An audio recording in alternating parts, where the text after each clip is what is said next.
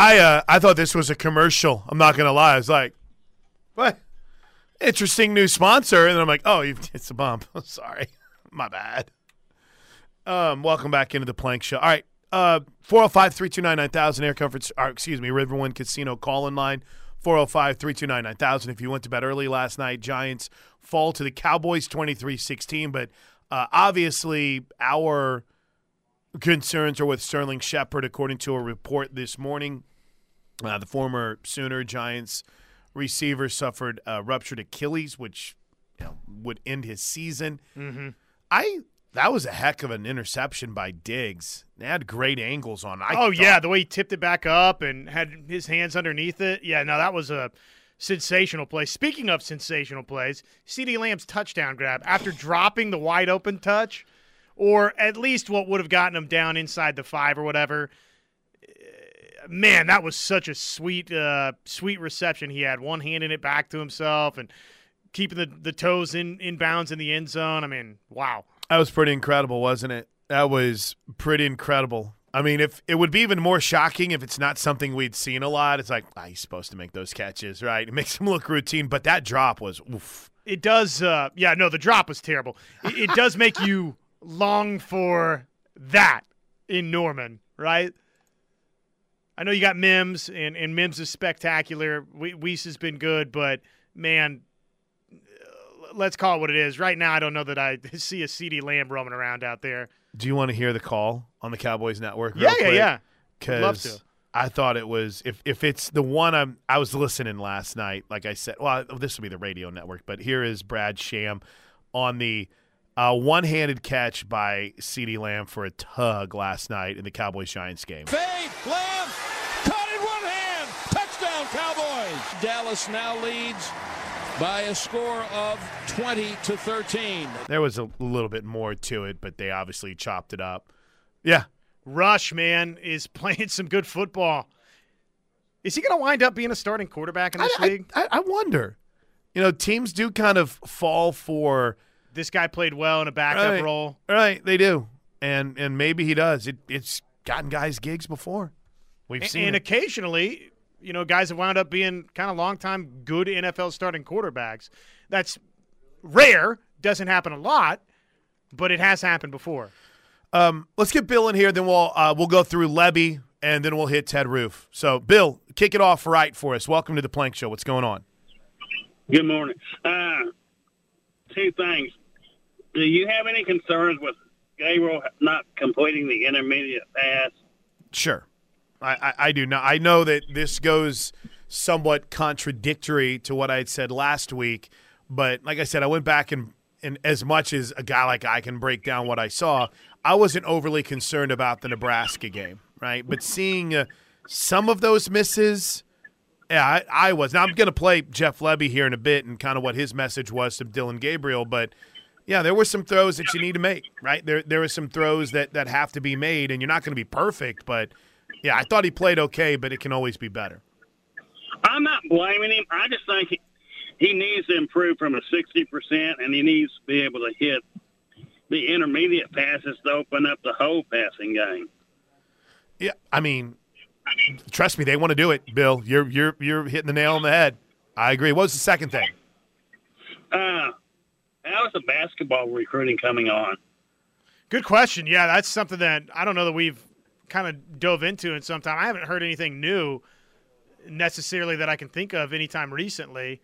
I don't know. We'll dig into that, Bill. I don't have a good answer right off the top of my head for you, but we'll figure it out. All right. See you, bud. I know Jenny Baranchek's crushing it. They've got Jacob Cole, who's a hard commit for the class of 23.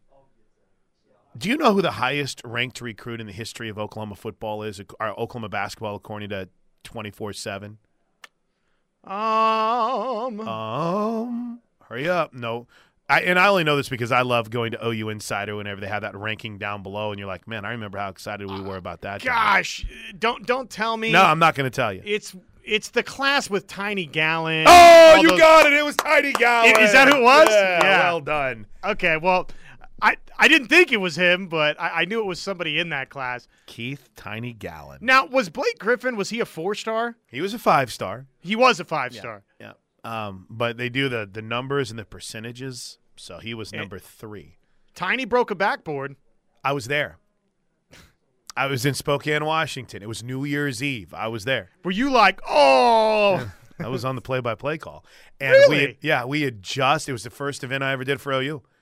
Actually, That's awesome, man. I think the first event I ever did for OU, they sent me with Coach Cole to a Georgia women's basketball game at Georgia, and I didn't know how to use the ISDN, and we were in big trouble. Thankfully, the Georgia guy saved the day. Got you hooked up. He and got connected. me hooked up, right? Because I thought I knew how to use it. I did not. But yeah, and so it's funny. I've told the story a lot, but that New Year's Eve game, we had just come off like that season. We had football, and that year Oklahoma had a big delay in, I want to say, the UTEP game, and the network just played Boomer Sooner for like an hour, so we were literally stuck with Boomer Sooner being played, and so we had thrown a bit of a fit. We're like, hey, we need programming to fill this. If you're just going to say, all right, we're going to throw it back. I mean, you're the network, fill it. And this was, pre our crew. And so Josh, I couldn't throw it back to a studio while there was glass shattered all over the floor. So you just had to. We had to fill. Yeah, and it took a long time. I want to say it was like a 35-minute delay. Oh, it was every bit of that. It was longer than that, I want to say. If look, it might have been. I wasn't there, but I want to say it was like 45 minutes or something. I remember that night. I literally had just gotten married, and my wife was big on New Year's Eve, and I was like, I can't say no to this opportunity. So I was in a lot of trouble for a long time. Yeah, and that was a good decision though for you, don't you think? Yeah, I think it worked out okay. But yeah, we had to stop to let the jet fuel. It was quite a trip. That's cool that you were there. That's fun. I'll never forget it. Gonzaga beat our backside. Beat the snot out of them. They beat us bad. That is one of the great what-if eras of OU basketball. If not the greatest what-if era of OU basketball. 100%. Who am I thinking of? Scotty Reynolds, right? Almost came to OU, Almost came to OU, yeah. And would have been a part of that class. Right. He was really good. That was the missing piece. If you had him, it would have all worked. Yeah, it was a crew, man. Or if Willie Warren, I don't know, was like going to class and stuff. It's 10-10 right here on the Home of Sooner Fans. All right, thanks, Bill. Appreciate your patience and getting you in here. All right, let's go to the press conference from yesterday and hit some of the highlights, in my opinion. Now, I had mentioned about what appears to be some struggles snapping the ball from Andrew Raym. Jeff Lebby talked about it. It's not exactly what you want. Obviously, there's a lot of people that take that snap for granted, but we got to be better there. And Dylan made an unbelievable play on B. Will's touchdown, where he's able to get the ball out of his hand, gets hit right in the chin, and handles really a bad snap. But we'll continue to get better at that. Raym's been really good. Has not been an issue in the past, so we'll make sure that part of it's cleaned up as well. Yeah, and again, in listening to the Oklahoma breakdown, what the guys had said was Raym didn't seem to build off of his performance against Nebraska. So it's got to continue to get better. We know that. It's got to be better. The whole offensive line has to be better. I feel like we've been waiting on Raym to just be this great center for some time, and it just hadn't happened yet, I guess. I think it's one of the positions that we take for granted how good it's been. Yeah, and is that actually was going to be my next question. Is that working against him a little bit? Is it – look, it's Oklahoma football, so every position on the field, the standard is get drafted high into the National Football League, but particularly center, because you've had Creed Humphrey recently, because you've had Gabe Eichert and all these different guys that have been really, really good there. Is he getting graded on this curve or – Yeah, and I think sometimes it's wild because, and this is where I will fight to the death. I'm not going to – listen, I love Andrew Raym, but I'm not ready to die for him. But I'll fight you in how little time he's truly had as a center, right? And, he was a guy that – and there's no one that probably can attest to this more than some of the dudes that have been in the past, right? But – he literally only started playing center during the spring, not this most recent spring, But last year, right, and you get the hang of it. He'd been a tackle in high school and kind of thought, well, maybe he's going to be a guard. Well, then suddenly it's like you're going to be a center and you're going to take over for Creed Humphrey. So he's the center and he's learning the offense and he gets injured. And, you got Conjul comes into play, some center. Had a couple other guys that did too. But you get hurt and you don't have those reps in practice. Then a new offense, right? So you've got to relearn a new offense. You've got to understand new responsibilities. Yeah, I'm big on the, hey, it needs to be better, but also big on understanding why it might be taking some time for Andrew Raym. I'm a big excuseinator 5,000 when it comes to Raym. Well, and has it really even been that bad, I guess, either is another question to ask. And you go through, right? Let's go back from when at least we've all kind of fallen in love with the position, and there's some that can go back further than me, but and he's got John Cooper there to help him as well. Coop's helping out this team as a quality control guy, but you've got John Cooper. You've got from John Cooper, you went to Ben Hayburn, and then Gabe, and then you had Ty Darlington, and Eric Wren had a good run as this center. Jonathan Alvarez played center for a while and was good, and then obviously Creed Humphrey is one of the best centers in the NFL right now. So yeah, you're right. You've had dudes. The bar's really high at that position, and I mean, in all honesty, it's kind of noticeable when the snap isn't good, right? Everyone in the stadium and watching on TV can see when Dillon Gabriel is having to show off his ability to go grab a snap. Right. Well, and that's a strong point that you're making there. Yes. The big topic today. And I wasn't even necessarily, I guess, talking about the snap, just the – Right. No, and just the position in general. Right. The big topic today has been slow starts and how you overcome slow starts, what you do. Bob Prisbillo asked Coach Lebby, hey, what's kind of been the problem with slow starts? How do you guys get things right? I think there's just got to be a heightened sense of urgency with everybody involved, starting with me, about starting faster. We got to do a better job there. You find yourself in a 3rd and 6 or 3rd and 7 situation first drive and don't convert, 3rd and 6 on the second drive, don't convert, and you go back to Nebraska, don't convert on that first one, and then obviously Kent State, struggled early. So we got to start faster. That's the reality of it, and get going and play complementary football, and that'll be a stress for sure this week. Yeah. So I don't know if that necessarily gives you an answer that you want to hear, but, Jeff Lebby, hey, we got to be better on these fronts, and that's where we are. You want a break?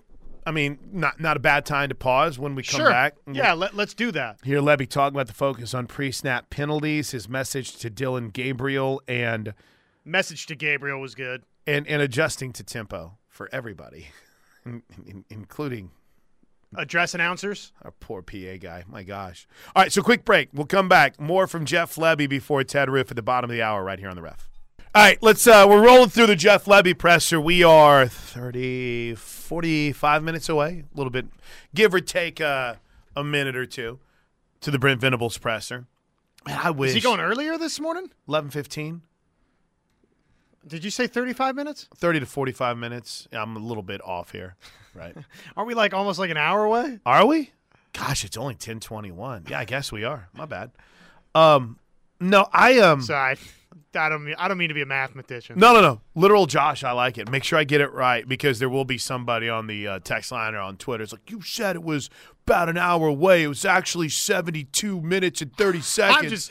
I'm just trying to figure out when I need to open my Twitter up. That will be good. I went through the whole Jeff Lebby presser, and there's some good stuff. Like, for instance, the frustration over cleaning up the pre-snap penalty. Oh, hold on here. I absolutely positively unhooked everything during the break for reasons unknown to me. Initially, we had that thing set up so beautifully where it came through that little I don't even know what you call that piece where you can bring it up through the table and then around. Right. Now it's like everywhere. You know what? It's a disaster. I could probably fix it, but no, I'm only in studio one day a week during football season. This ain't your bag, baby. I'm not going to break my ribs like I just did. All right, so pre-snap penalties and working on it. And what's that process like? No, we're going to put a ton of emphasis on it. We talk about playing smart, clean football every single day of the week, and we've got to do that. We got to do a better job coaching it, and again, we've been pretty clean, and then for whatever reason, Saturday evening we weren't. So we got to get it right. I went back through. Speaking of Twitter, and I was looking at Big Brother Joey and his Twitter feed.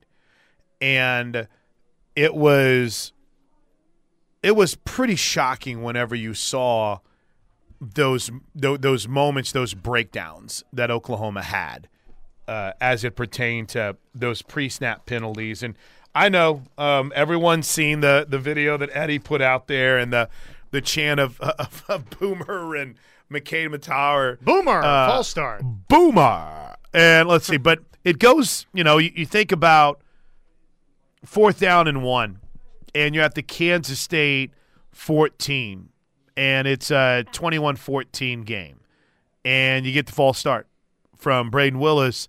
Suddenly, instead of going for it on 4th and 1, it's 4th and 6, and you're in field goal territory. So instead of potentially putting yourself, assuming they get it, 1st and 10 at the Kansas State 13, you're kicking a field goal, and instead of maybe putting it in a position where it's 21-21 early, you're down 21-17, and they drive 70 yards in 10 plays to add a field goal of their own.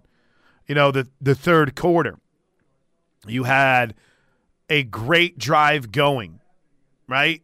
You had a great drive going, and you had a holding penalty. Now, that's not a pre-snap penalty, obviously, but it sets everything back. You had, in that same third quarter, after a punt, another good drive going. And on 4th and 4, when you're going to go for it, you take a delay of game. In fact, speaking of that 4th and 4 play, Jeff Lebby talked about it. Major moment in the game, right, to where you're wondering, do you take a timeout there? You're trying to save timeouts. You're not trying to get too carried away. But I thought it was a really, really good question from Eddie and a great answer from Coach. Adjust. Well, the obvious answer is don't sub. We're trying to get the right people on the field for the specific play that was called. Took too much time. I didn't want to use the timeout because I felt like we were going to be able to get it off, and it was one that was right there on the edge and ended up getting caught right there. So that was 100%. That was on me. Yeah, and again, this is a coach that's going to wear it because that's who he is and that's what he's all about. You also add in that fourth quarter, you're rolling, you get a first down, you get into Kansas State territory after the Dillon Gabriel 28-yard rush, and what's the first thing that happens? McCade Matar moves, and I think that was the Boomer one. That was on the Boomer. And then all of a sudden you just see Matar move like perfectly. It's not funny, and I don't mean to laugh, but I don't know how I missed that on Twitter. I think I'd seen it, but I didn't never play it. And I played it yesterday afternoon whenever I was kind of going back over all my notes and everything from the game before. And it was okay. An incredible find by Eddie. Well done, Eddie. I'm not laughing at it because it's not funny, but it is, it's wild to think about. You're moving on the first thing you hear, and you hear that, and boom, you go. It's like in perfect sync. It was crazy. In the realm of stirring the pot, I don't know that it's been stirred much better than that. I mean, I was like, that's well done. I know. All right. James asked a really good question yesterday because in the midst of, frustration and losing a game, there's still positives to take, right? I know that for a lot of us, there has been, and on this show, there has been a little bit of anger about Dillon Gabriel's consistency, which again, like I said, I'm probably going to be a Dillon Gabriel defender because I don't think it's as bad. Now, there have been some pretty bad misses yesterday, but there's some positive things to take away from Saturday. even in the loss, and the question was posed, hey, how well did you play overall offensively? Here's what here's what Jeff Lebby said. We did some really good things. I think, again, still the frustration is in the fact that 5 offensive penalties and they killed drives. And we found ourselves we were really bad on third down. We had 5 3rd and 7 plus where we didn't convert a single one. 3 of those 5 were because of pre-snap penalties. One of them was because of a drop. And so you look at that and you think, man, you got a chance to be a lot more efficient if those things don't happen. And obviously, again, it's going to start with me and with us and finding a way to make sure we're playing cleaner and smarter, but did some great things. Like if you just look from a statistical standpoint what happened, pretty dang good. But it ain't good enough. You know, we got to play cleaner, we got to play better and do whatever it takes to go win the football game. You know, we talked about it quite a bit in the post-game show. The numbers that were put up offensively don't equate to a team that only scored, which is wild to say, 34 points. Right? You look at the total numbers. Oklahoma, 550 yards. They outgained Kansas State. 12.7 yards per pass, 6.5 yards per rush. But that big 11 penalties. And with 5 of those, you know, really, as Coach Lebby pointed out, drive killers, those are things that need to be cleaned up, period, if you want to be a championship caliber team. Yeah, I said this to John on the podcast. I don't have the numbers in front of me. I'd love to. I'm sure somebody out there has done this study, Plank, but look, man, 11 penalties, probably you're going to lose the football game right most times. I mean, I don't know what the percentages or numbers look like on that, but I would guess somewhere somebody's got the study done, right? 0 to 3 penalties, okay, win percentage looking pretty good, right, for not sneaky bad football teams. 4 to 7 penalties, all right, we're still in a good range. 7 to 10, all right, we're danger zone now. Yeah. 11 plus, okay, well, probably you're not going to win the football game. By the way, someone on the Air Comfort Solutions, 2 people on the 3, 2, 1. 2 quick texts I want to get to on the Air Comfort Solutions text line. Did I say how excited I was to be in studio today? I don't know why I can't speak. 918. They finally scored down 14-7, then give up a 60-yard kickoff return. No, bro, it was worse than that. It was 14-14 to tie the game is when the 60-yard kick return happened. And Kendall, if the team is blaming the PA guy when they play in a chaotic Nebraska stadium, it's clear they aren't the guys to be starting. Well, the team isn't blaming the PA guy. No, it's the fan base. It's the royal us, right? It's something that – and it's one of the most amazing videos if you haven't seen it yet on that I've ever seen, just because it's almost as if you could not have synced up something more perfectly. Boomer. Boom, there goes McKay Matar.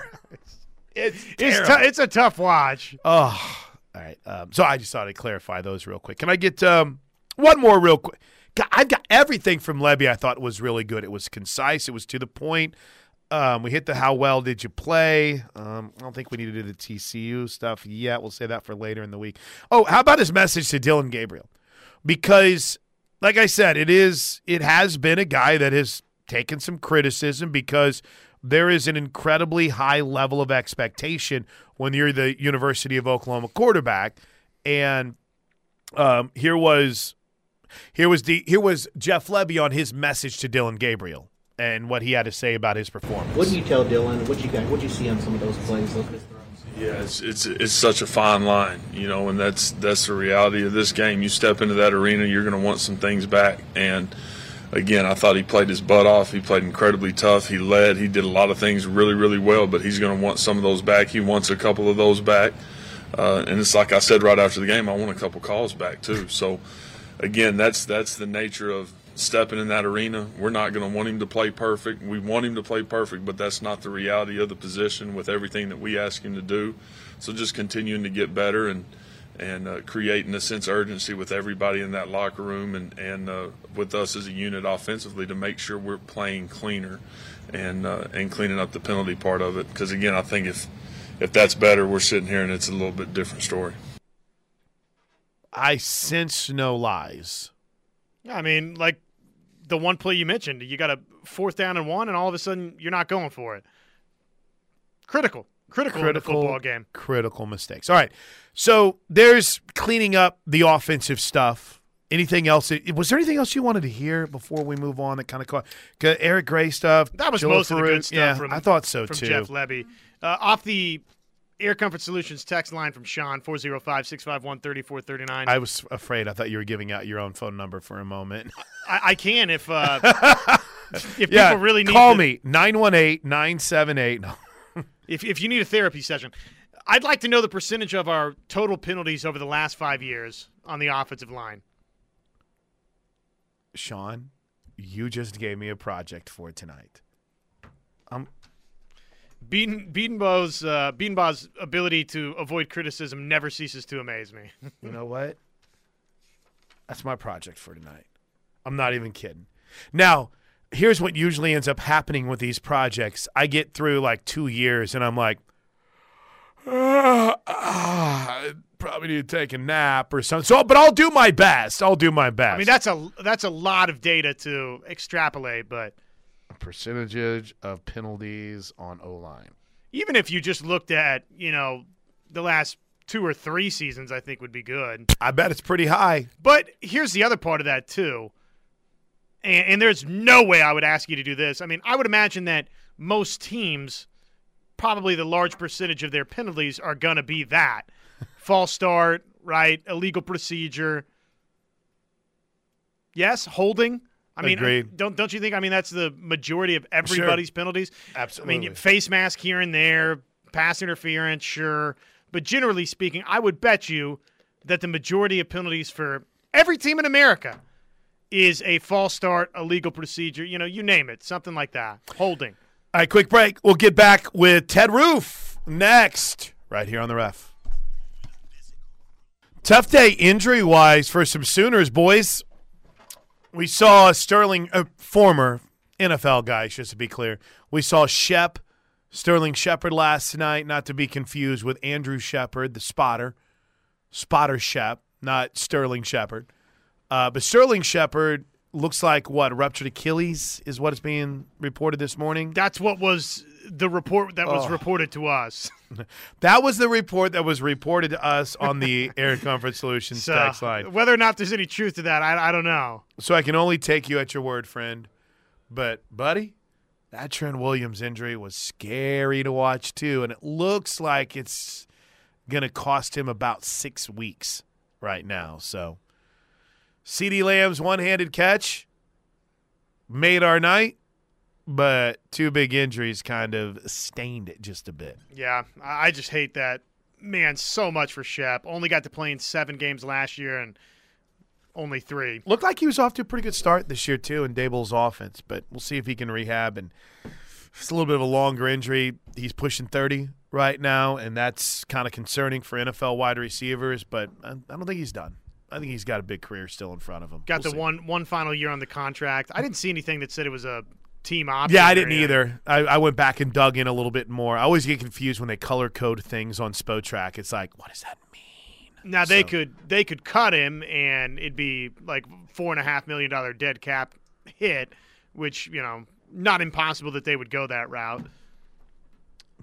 They've got Kenny Galladay making more money than just about anyone in the NFL, and he's not even stepping on the field. So, all right, you ready for some Ted Roof?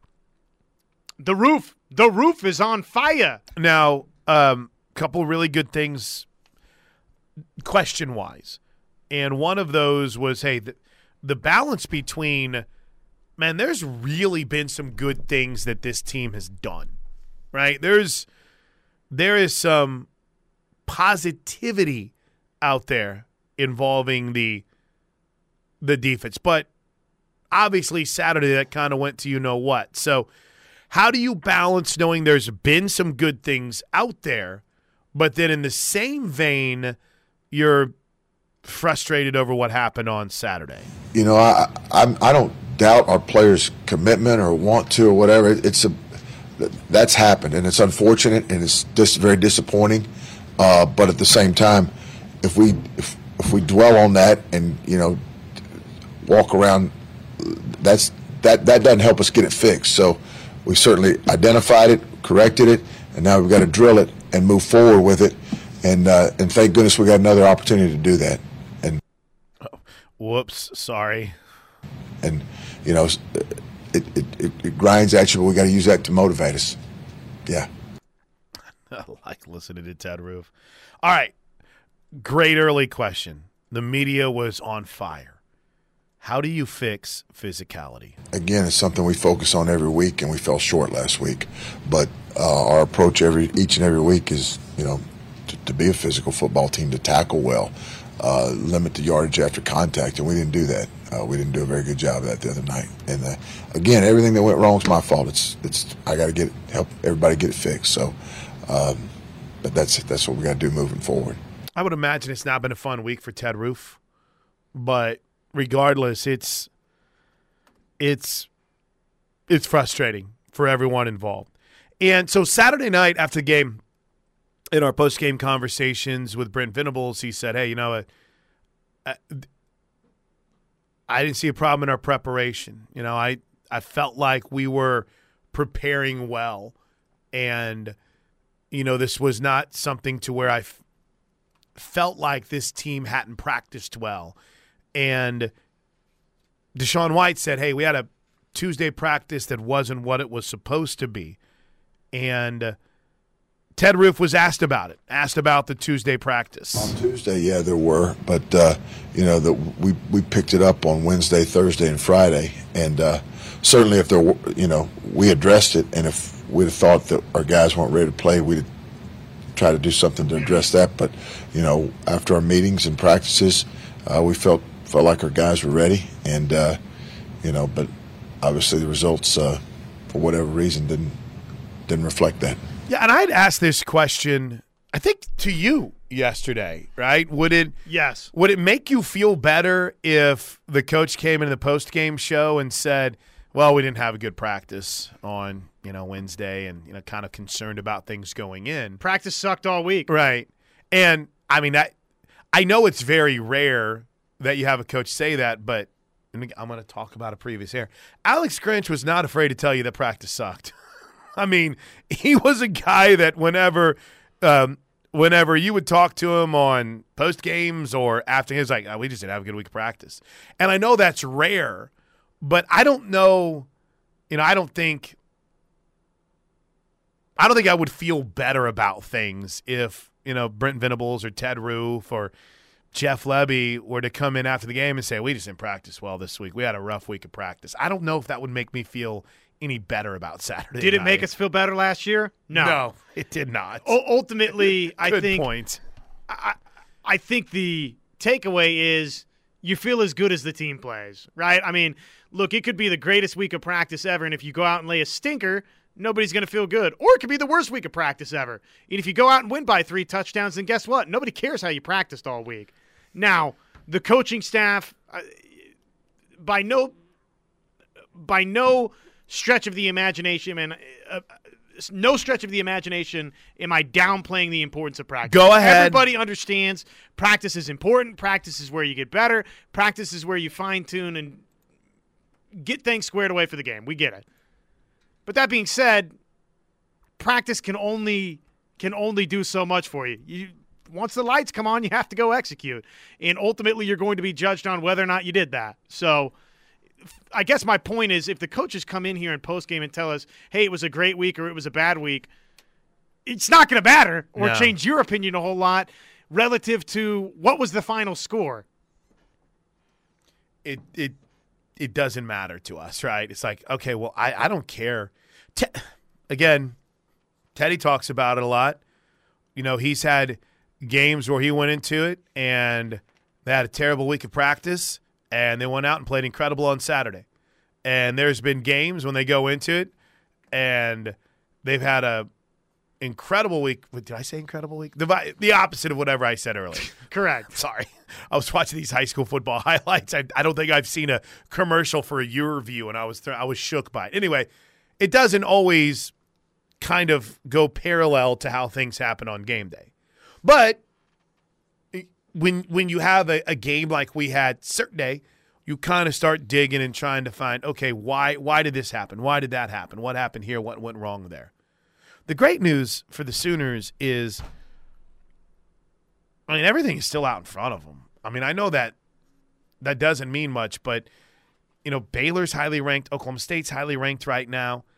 I mean, Texas is not what Texas is, and you know you're going to get their best shot, but Kansas is rolling. Unless the Big 12 just absolutely has a couple teams fall apart on you, you're going to have good challenges the rest of the year that are going to be games that will catch the rest of the country's eye.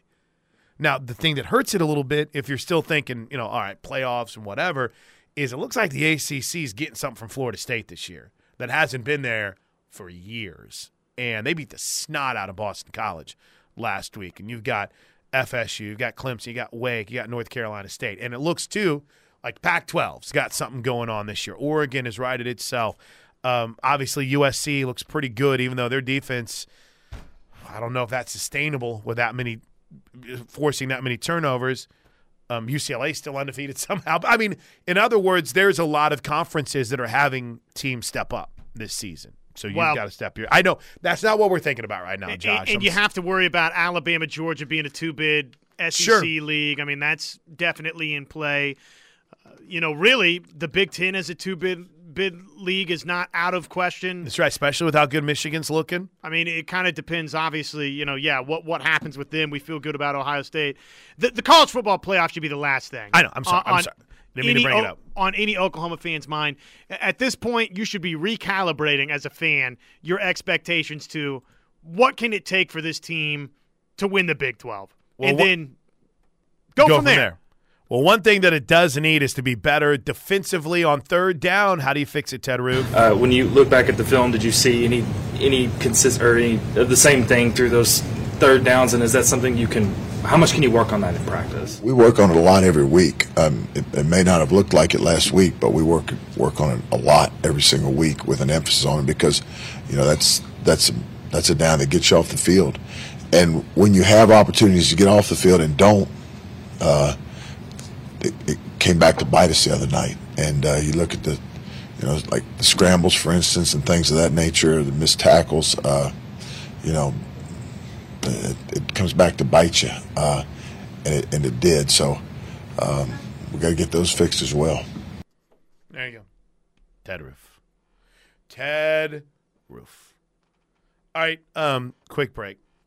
Oh, you guys are all over what ESPN is reporting. It's a knee injury, not an Achilles. Yeah, Post had that too. Cool. Then who started the Achilles rumor? I don't know. Gunny of Stutzman Army said T-Rose said Achilles this morning, and somebody else said Achilles. I think it was in the New York Post initially, but listen, the Post is not necessarily about accuracy. It's about just getting get it out first. there. Yeah. All right, so I got more from Ted Roof, and then obviously top 5 stories today coming up right here on the Ref. Some pretty important stuff rolling in on the Air Comfort Solutions text line. We had brought up how there was back and forth reporting on the injuries of Sterling Shepard. ESPN reporting that it's looks to be a severe knee injury. They'll know more here in a bit. And we brought up how it was like the Post had mentioned Achilles, and this morning ESPN says knee. It's very important stuff, so people take it in. The Post is more accurate. The Times is a Democratic fake news machine. Get your facts straight unless you guys are lib Dems.